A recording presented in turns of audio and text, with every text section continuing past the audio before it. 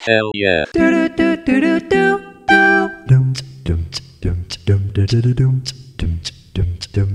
Gaming Guru Podcast. He's the best gaming podcast in the world.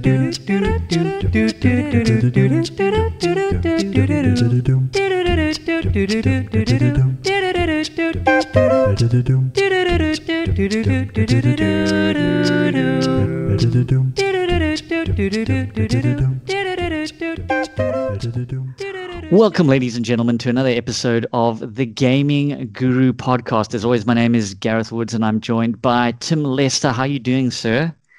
Dude, I'm doing so good. It's been a good week so far. The weather's beautiful. Been playing some cool games, and I'm keen to chat about, some games. Yeah, well, today we've got a topic that we've been toying with for a long time and finally have had the opportunity to get into, and that is the case of video game reviews. It might sound very broad a topic, but I think we wanted to talk about exactly what place reviews have still in gaming culture. So, a couple of themes we're going to talk about, obviously, where reviews started, nostalgically, we're going to take you down memory lane and where reviews, had their role and how much that has changed and, in a lot of ways potentially has been corrupted and subverted and used for nefarious means and, maybe politicized. But we want to look at how much relevance reviews still have in the world of gaming. So without any further ado, let's jump into kind of your earliest memories of game reviews or reading reviews. What's yours, Tim? So, as, gaming, huge part of the entertainment industry, I'm pretty sure that reviews sort of started off, as criticism of this sort of interactive art form. And for me, my earliest memories are, chilling in choir practice with a NAG magazine, between me and three other guys. And we're just flipping through. And, it was the only way that you could find out about upcoming games or games that were out that you didn't even know existed, because you couldn't just jump onto Google and say, what's coming out in this quarter. It was a way that you could see what's happening, find out about the games that you enjoy and share that with your friends. I remember borrowing magazines from friends just so I could flip through it and, get that content. Even though I didn't have a computer to play any of these games on, I wanted the content because I sort of lived vicariously through these, my relationship with games, even though I wasn't gaming at the time, came by interacting with these magazines or with these review shows. I think there was Showbiz Report at some point years and years ago, where they had video reviews of certain games. And I remember seeing Papa the Rapper and Abe's Odyssey, and it was a good time. Yeah, well, it's interesting you say that because I have a very similar experience where game reviews tend to be your inherited knowledge of games because you didn't have a vast experience in terms of being able to play games yourself. Yeah. And particularly because in those days, for one, in South Africa, a lot of games just didn't get here because it was the days of if a game wasn't pre-ordered enough, it just wouldn't arrive. There was no digital distribution. So if it didn't arrive physically, there was no way of getting hold of it. And then also on top of that, because there was very few, what do you call, multi-platform games, like we have nowadays. Yeah, they're still exclusives. You still have your Halo series and your God of War and all that. But there are definitely more multi-platform games because I feel like the technology has reached almost... Right. Like a unification point, far more so than in the past, where if you think on the PlayStation, the majority of games were on PlayStation only or Mega Drive or NES. That was not a lot of games that were on multiple kind of consoles or those that were on PC were almost exclusively on PC. There was, crossplay was an absolute, it wasn't even a dream yet. No one had even thought of the idea of the consoles being able to play kind of cooperatively or against each other, playing the same game. So a lot of the time, the reviews you were reading were games you were never going to experience, short of getting an emulator years later when we had access to things. So reviews then gave you or armed you with your opinion on that game despite never having played it. So someone goes like, hey, have you played the late Sonic 2? And you're like, no, because I've never touched a Mega Drive in my life, but I've read the reviews and I can talk with confidence on the playground as if I had the much coveted Mega Drive. Thinking about that, I don't think anyone like I knew even had a NES. We had the kind of like knockoff Golden China or China Mart versions, so we could play these family fun system. Yeah, 8-bit games, but they look nothing like the Nintendo console or the cartridges. And all the cartridges were like those Chinese knockoff, like 25 in one. Yep. Like sort of cartridges. 100%. Just on one of your points, I think I remember like one of my earliest memories of cross-play game, well, not cross-play, or cross-platform game was GTA 3. I remember like a mate of mine had it on PC and then another friend had it on PlayStation, and that was quite novel. Yeah. And you think about like how in terms of gaming in general, how recent that is. I mean, GTA 3, probably came out, I want to say in like the mid to late 90s. If you think of the history of games, it's like that's quite a long time has already passed by the time. I mean, you're really talking 3D graphics and, graphics cards and the likes. But I guess what interests me then is that the place of reviews became one of informing and allowing you to experience almost vicariously. But what that does mean is that there's very little, I suppose, questioning of opinion. Yeah, you could consume multiple reviews and see if they're vastly different, but essentially what reviewers thought is what you thought. Whatever was printed on the inside of that NAG magazine or, whatever, I can't even remember the other names of PC Format or any of those others I used to read. Yeah. Those were the only opinions out there.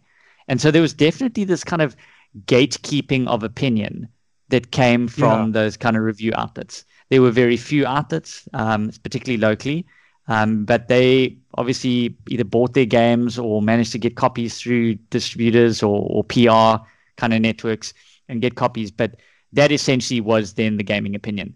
And I'm very interested in how through things like YouTube and Reddit forums and Metacritic and all that, there's been this vast democratization of opinion, and whether it's a good or bad thing, we can discuss a little bit later. But the idea that it's no longer IGN or GameSpot or NAG or whoever that like decides what the narrative is for, a game's success or not. It's not one or two reviewers deciding whether this game is good or not, because we've seen plenty of examples where the critics don't enjoy a game and the fans love it, and vice versa. Exactly. Yeah. Where the critics absolutely love a game and it gets panned by the player base. And so I feel like we're getting to this point, particularly if you look at something like Metacritic, where sometimes those two can be at odds with each other, where you don't see both sides loving or hating a game. There's a definite feeling of critics versus the public. Yeah. I mean, it's interesting because I think this is true across different across a vast number of industries, right? Where you have this decentralization of opinion and that sort of opinion power being taken out of the hands of traditional media outlets. We saw it happen with television, with movies as well, and then into the hands of the general population, where we can chat about these things openly on forums. We can cross-reference reviews from different outlets, and there are comment boxes now, right? The rise of social media allowed us to actually make a comment on those reviews and say, this reviewer sucks, he's biased towards these types of games, like this reviewer only likes these types of games and never gives a positive, you know what I mean? So it opens up the playing field for a lot more people to enter into this discussion and then help to formulate those opinions. Okay, so then what place do reviews still have for you nowadays? So it's interesting because I host a podcast with you. We stay pretty on top of games in a way that that I don't generally find myself going and seeking out reviews unless there's a game that I really want that's upcoming.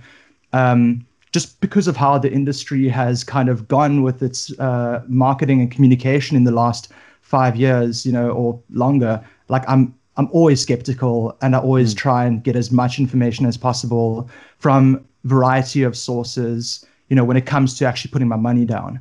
I'll watch live streams of like actual gameplay. I'll wait until reviews are out. So after release date, I don't pre-order anything anymore. I'll wait after release date, and I'll check in with my friends who did pre-order and did buy on launch day and see how their experiences are going. Sometimes I'll even wait for like a second wave price drop or special. If the game wasn't as hot as it was originally anticipated, the price will get knocked down for a bit. You know what I mean? And that's how I sort of navigate like opinions around games with my buying power. Yeah, 100%. So can you think of an example of where a review has influenced you to buy a game that you weren't going to buy, or vice versa, to maybe think twice about a game that you were you were definitely going to pre-order, thought you'd wait for the reviews, saw the reviews and thought, nah, maybe not? I mean, look, I guess the best example of this would be Cyberpunk, right? Okay. Like, I mean, it was a highly anticipated game for a lot of people. I'm still playing it, I've got like 100 odd hours into the game. I'm not sure. I remember like 120. So I'm enjoying my experience. I'm still playing it.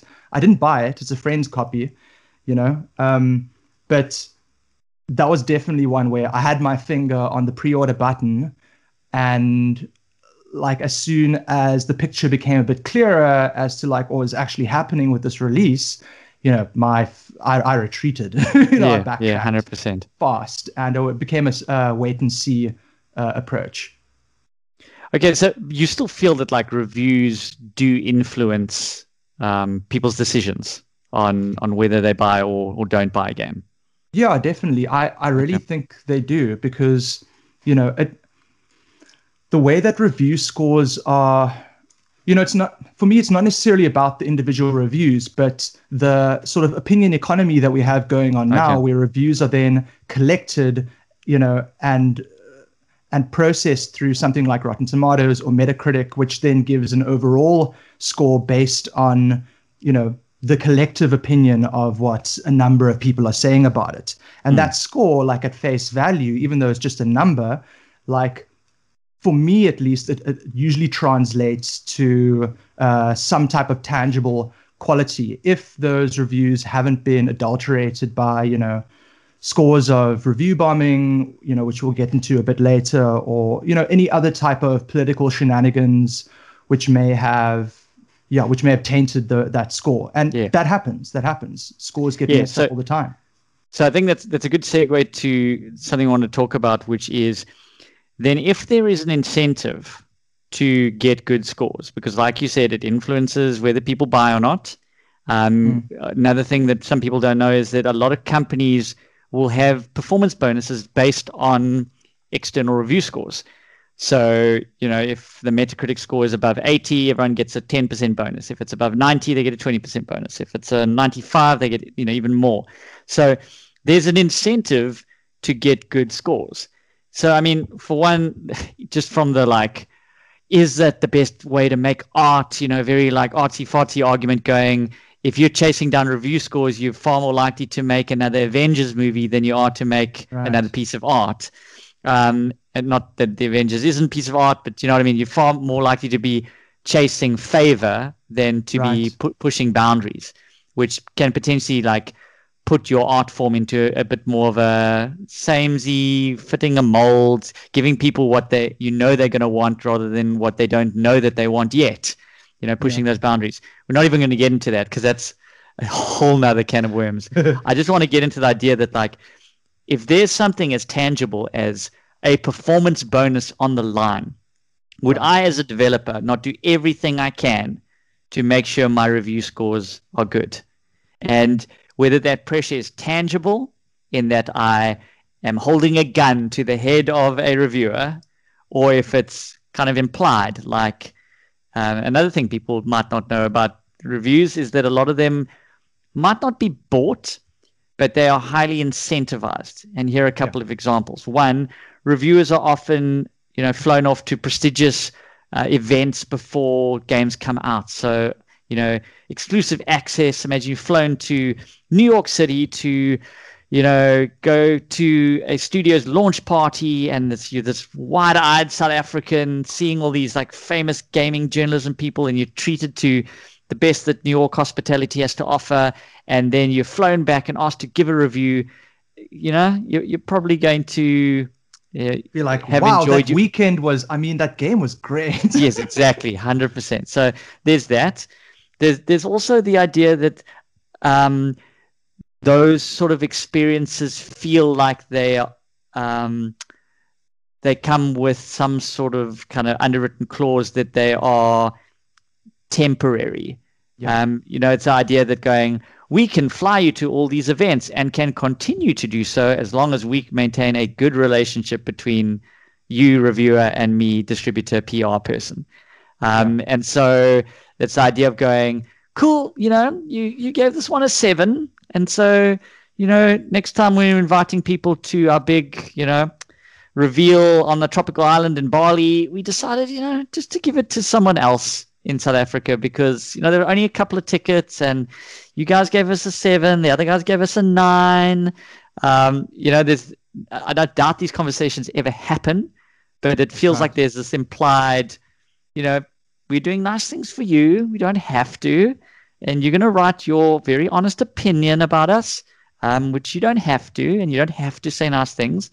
But it'd be very nice if you could continue to say nice things about us, which, I don't have to do the overly dramatic implication tone for you to realize that whenever there's money incentives that also overlap with subjective opinion. It's a dangerous space. I know. I'm going to put you on the spot here, because I know of a few times where when we worked together at Espresso Show, when there were a couple of games where you said you'd actually rather not do the review because you didn't want to put out a bad review. Yeah, and that's the thing. It's like because particularly in that thing, it was not a review show as much as a marketing vehicle for guys to advertise their games. For me, it's like I don't want to lie about your game. I'm not going to say nice things when I don't like the game. And so I will give them the opportunity to go like, would you rather I say nothing than say what I honestly feel? Because, I can always find the silver lining. Like I can always go, God, it's another FIFA game. But if you're into esports and you like this sort of stuff, here are the following positive changes. And find the angle. You know what I mean? Yeah. Very much being honest with the fact that I do not like FIFA as a player. It's got considerable potential as an esport, specifically in South Africa. But please don't ask me to review another copy of FIFA if you want my opinion. But yeah, it's that kind of thing where I could quite easily have gone, well, thanks for this free thing or that free thing. I'm sure we can say nice things about your game, despite the fact that there are rumors that it's bricking consoles. I think that was the most recent one I remember was with Anthem. We were given a copy, started playing it, didn't really like it, and told the guys like, hey, I'm going to review it, but I would feel bad reviewing this on national TV now with the knowledge that it's bricking consoles. Next thing you say stuff about the games, people buy it, you brick their consoles, and they look to you to going, what the hell, dude? Like, why do you recommend this game? So, and go ahead. No, and that's a big part of like the genesis of the game reviews, right? It's to inform the reader or the viewer. Like if a game is going to brick my console, I'd want to know about it, But if there are like, all these reviewers around the world who are like holding it to themselves because they don't want to give out like an unfavorable review because they're worried about their, the access that, Ubisoft or like EA gives them or something, then we run into a problem where it becomes like an echo chamber of, of positive discourse that's not necessarily, it's not necessarily like honest about the game. And then as the reader, or the viewer, like, trying to get myself informed, I'm seeing a very biased viewpoint of this game that's, you know, more akin to like a PR, statement. Yeah, 100%. Well, I think that's the other problem is a lot of these websites that do reviews also sell ad space. And so you will write the review and also sell website ad space to the game for launch. And so it's a case of going, you're advertising the game, you're going to say nice things, or they're not going to buy ad space from you next time either, because you're further promoting the game. And if you've said bad things, you're promoting people to read your review that says bad things. So, you know, it's kind of self-fulfilling in that regard. What's weird then is you get a space where you need the big review companies that can afford to say bad things or like stand up against the big developers. So for something as big, you know, as an IGN to say something bad about an Activision game, for example, because they can stand up to them, because there's no way Activision's not going to give review copies to IGN. They need the exposure dollars. And so you've got that issue. But then you've got the guys right at the bottom, you know, the guys with their new YouTube channels, their 1,000 subscribers, you know, shouting their opinions into the ether. There you've got the risk that, for one, uninformed like democracy, because there are spaces where you need informed opinion. And who's to say what that means? Is that because you played a lot of games? Is it because you researched games? Is it because you've been doing this for a long time? I mean, I remember a classic example in 2008 when God of War and Red Dead Redemption were the two of the big contenders for Game of the Year. And there were legitimate arguments on forums that people were saying, there's no way Red Dead won't win. It's over 100 hours of gameplay, where Spider-Man and God of War are only about 20. And I'm thinking, oh my God, if people honestly think that duration of the game or like playtime is a consideration for Game of the Year, then, I mean, let's not even talk about where that might end up, where games are designed full of padding so that they are just hundreds of hours long rather than just making them good games. But that's what I would call an uninformed opinion. That's someone who doesn't know enough about games going, yeah, I buy 2 games a year. It costs me 2,000 Rand. And so I want value for money. Yes, then Red Dead was a better buy for you than God of War. That does not make it a better game. You know, we're not talking about a buyer's guide. And so I think the other dark side we spoke about with the democratization of opinion is review bombing. I mean, where people, they are just using their review, they've like militarized their review into a weapon as a way of often just, you know, shouting as loudly as they can to bring down a game's score, but often not because they didn't enjoy the game, but because they've got some political issue with the studio or the subject matter. I mean, we saw Last of Us last year just getting absolutely review bombed by guys because of the LGBTQ agenda, you know, within the game. And rightfully and wrongfully, because, I mean, I can see something like the new Harry Potter game that's now been delayed to next year, when it comes out, just getting review bombed because it's Harry Potter and therefore linked to to, what is her name again? Joanne Knowles. And she, but her whole link with, not basically legitimizing, being transphobic. Sorry, I couldn't find the words there. But because of that, you're going to have enough people just jump on that game and bring its review down, despite the fact they might not even play the game. Yeah, so like for me, review bombing has always been like a touchy subject because, you know, I think about the industry and gamers TM and how much like power gamers can really have in influencing the industry. And when they use their power, when they militarize it and, you know, and it goes viral, you know, people jumping in on these to review bomb, not because they've even played the game or seen it, but because their friends did. And they're like, this is what we're doing now. And they just come in their numbers. Like, you know, they can get things done, gamers, right? Like by mobilizing that power, but it always seems to be used in like weaponized in this way. And when we're talking about, you know, review scores, you know, having tangible consequences for like the developers, you know, who watch this number plummet after like their years of work. Yeah, it's like a stock price years, like ticker, 5-6 years of work, just like going straight down the toilet. And what we know about game development is that a lot of the time, this Metacritic score in inverted commas, because really the score is it's fictitious, right? It's It's made up of it's a sentiment.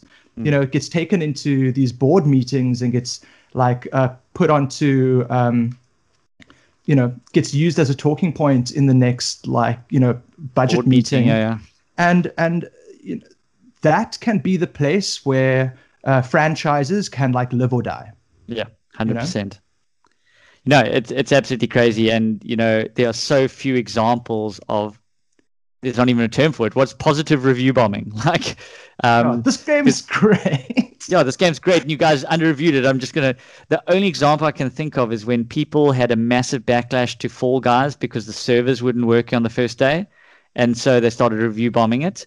And you might even say that's not even a review bomb. They're just going, servers are trash, giving it a 2 because they didn't get to play the game. But then you had people like, no, guys, let's rally together. It was like one of those, hold. And so they rally together to hold the review score up, hold it up. They're trying to bring it down, hold it up. So for every 0, there was a 10. And so, I don't know, the guys who are into their stats and that, they would have seen this weird thing. Not a very neutral medium, like the bell curve would have been right? 50% reviews 0, 50% reviews 10s. Does that make it a 5? No one's said this game is a 5 out of 10. Everyone's like, it's perfect or it's the worst game ever. Yeah. So, but the idea that can impact the future of the game, the future of the franchise, the future of some people's careers is, it's crazy. I just wanted to quickly throw out a little example of No Man's Sky. Was that 2016, I think? Which, don't need to talk too much about it. It was a highly controversial game for lots and lots of reasons. Game was completely unfinished at launch. And, if I go over to the Metacritic score, we see it's sitting around 60 odd, largely mostly negative to neutral or unfavorable reviews. But a lot of those reviews are from 2016. Yeah, when it launched, broken. And to this day, No Man's Sky has won multiple awards for most improved game. They've added so many new systems that take it over and above what they promised, the game would be in 2016. But the review score on Metacritic doesn't really reflect that, growth. So, do Metacritic scores allow a game which is an interactive art form that now also encompasses live services, which are planned to go on for years?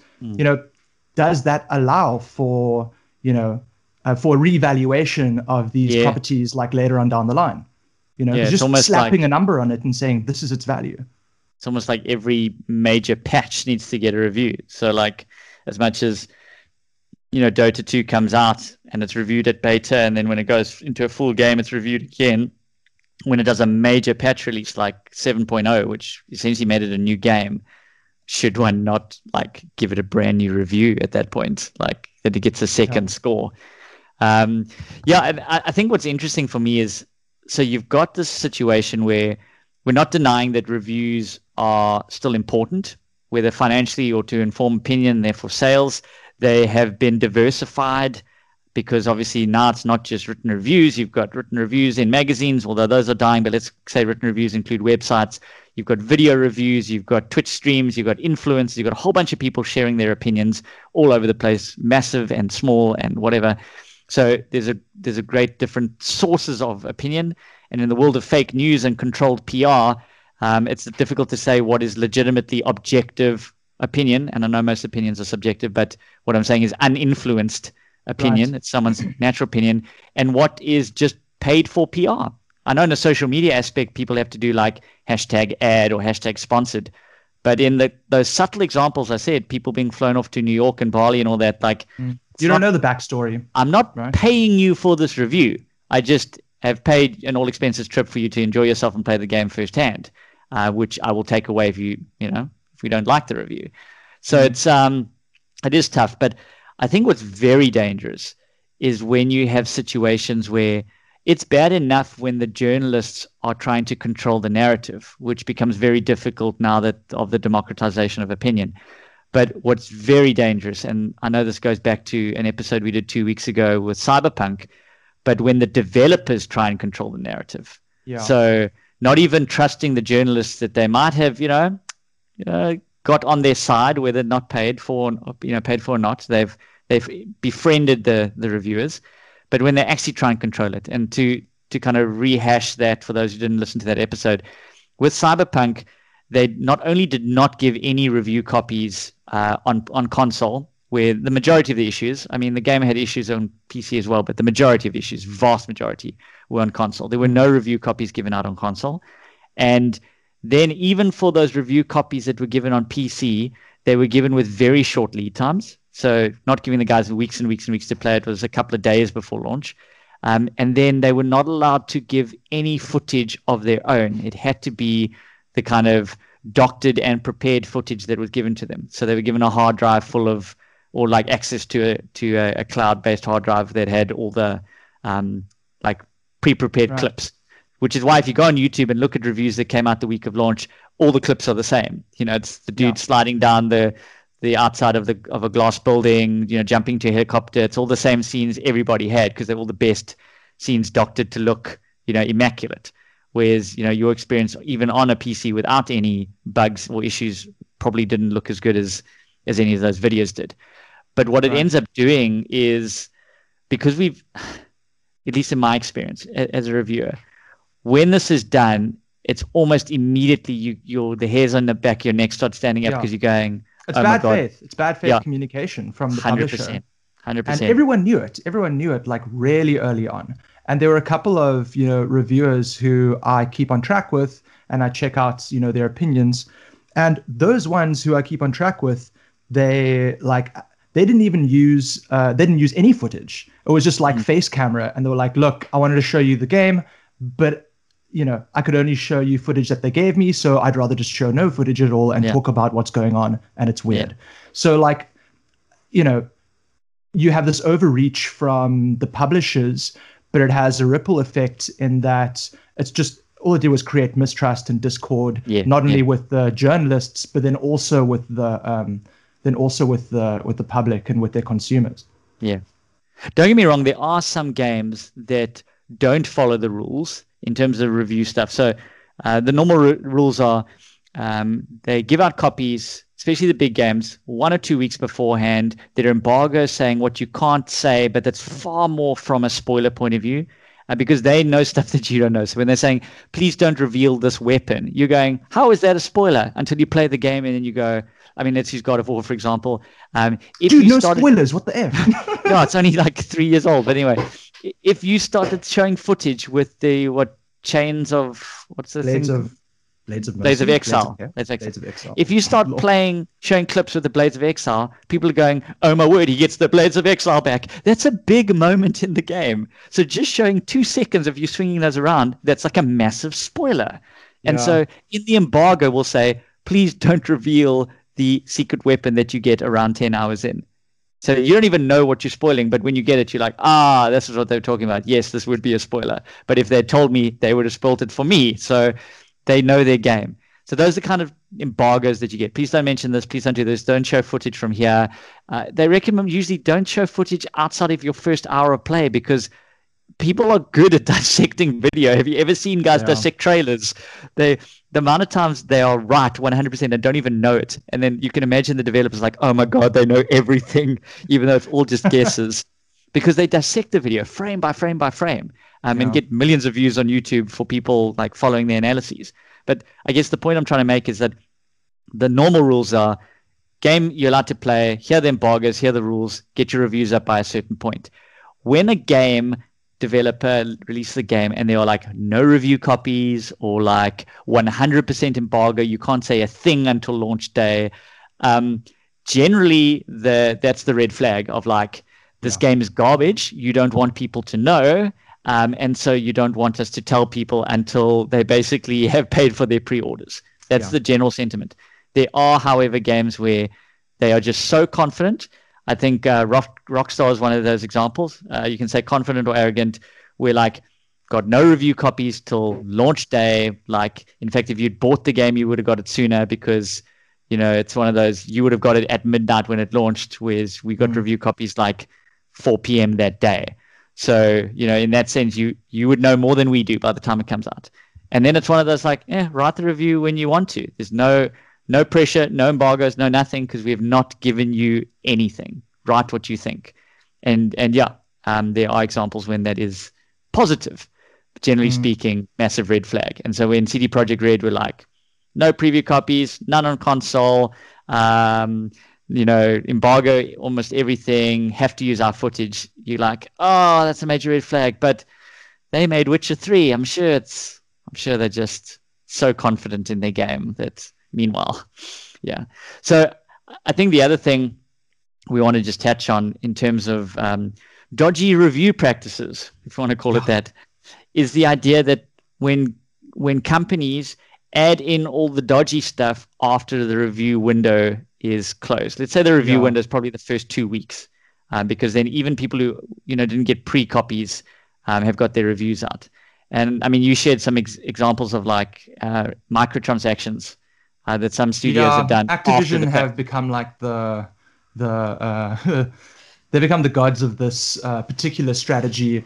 And I remember this particularly like in 2017, 2018, when microtransactions were like a really hot button topic because of Battlefront 2.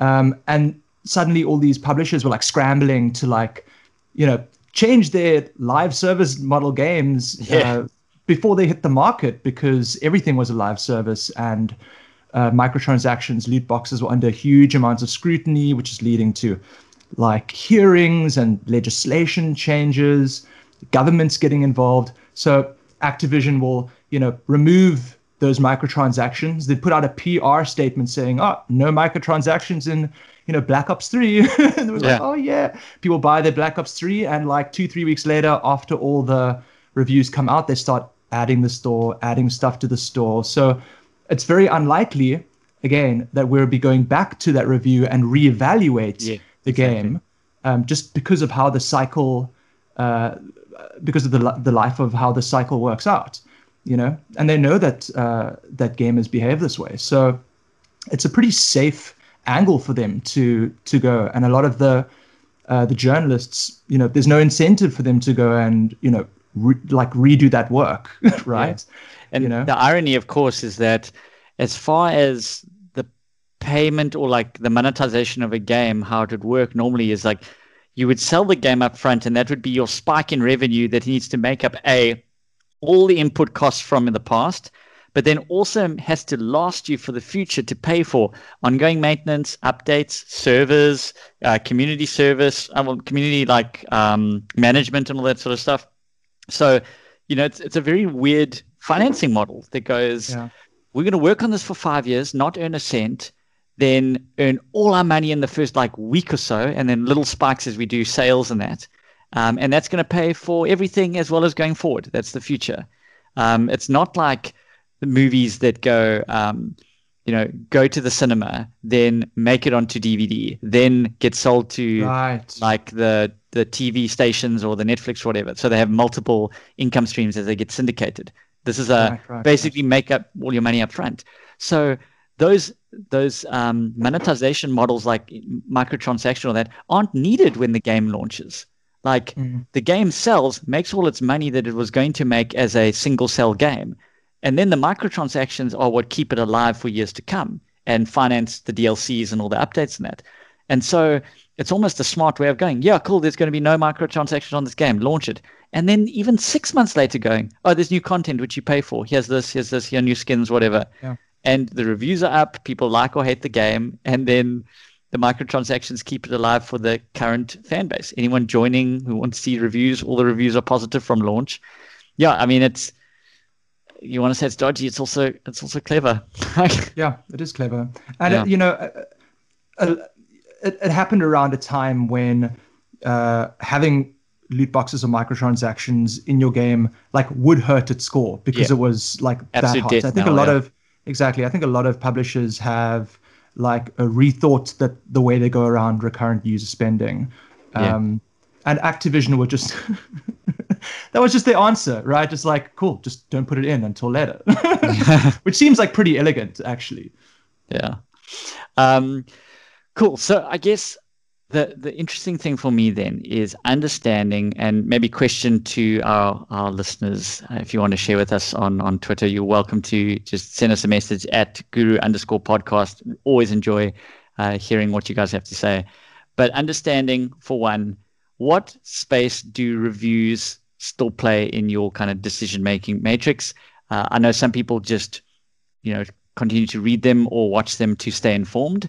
Some people watch them purely for entertainment because, there are some definitely entertaining reviewers. I mean, I love to watch Video Game Donkey as an example. Yeah. I know his stuff's always just comedic. It's not really a serious review of games, but, it is an entertainment thing. But also just watching Twitch streamers playing games is often a way of deciding whether to buy or not buy a game based on its reviews. So I'd love to know what space reviews have for you. Do you believe there are particularly outlets that, are more objective or more honest? I know that there are a couple of websites, for example, addressing the issue of the free stuff that they get given by formally saying that, like, this game we bought. We don't accept free copies. We don't accept preview copies. We don't accept trips to Bali or New York. We buy all our games on launch day just like you, and then they review them. I think one particular channel that I enjoy is Before You Buy. I don't think they made a formal statement saying that they don't use preview copies, but there's always this feeling that they take into account the buying factor of the game.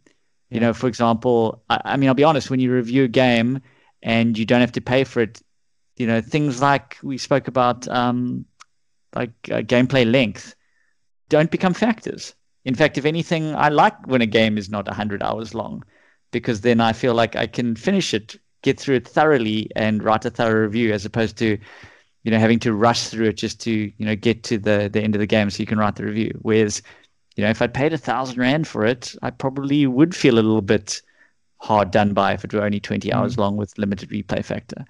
So there are sites like that. Do you have any particular, you're saying there's certain reviewers that you follow? Is it based on the quality of the opinion or the objectivity or humor? What is it that makes you drawn to? It's a mix of both. It depends on the content, how it's presented. I like Young, I like Layman Gaming. Skill Up is also a really good place for just Ralph does the most with his reviews.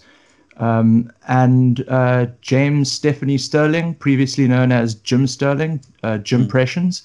I know that they were dropped from almost every publisher years ago, and they buy their own copies, and their reviews are often it's really on the nose, really honest. And I have bought games off of the opinion that I found with Jimpressions. One of those in particular, Plague Tale Innocence. Oh, so good. Oh yeah, it's on special at the moment. So if anyone wants to go out there, grab Plague Tale. Good game. Well, there you go. You know where you got that opinion from. Yeah, maybe you take the Gaming Guru podcast as a way to get your opinions. As always, we love sharing our opinions with you, and please do share yours with us. You can message Tim at TimAndAFish on Twitter. I'm at the Gareth Woods, and of course we are at Guru_podcast. But until next time, we'll join you with a brand new juicy topic to sink our teeth into. We will see you then, and until then, go out and play some games.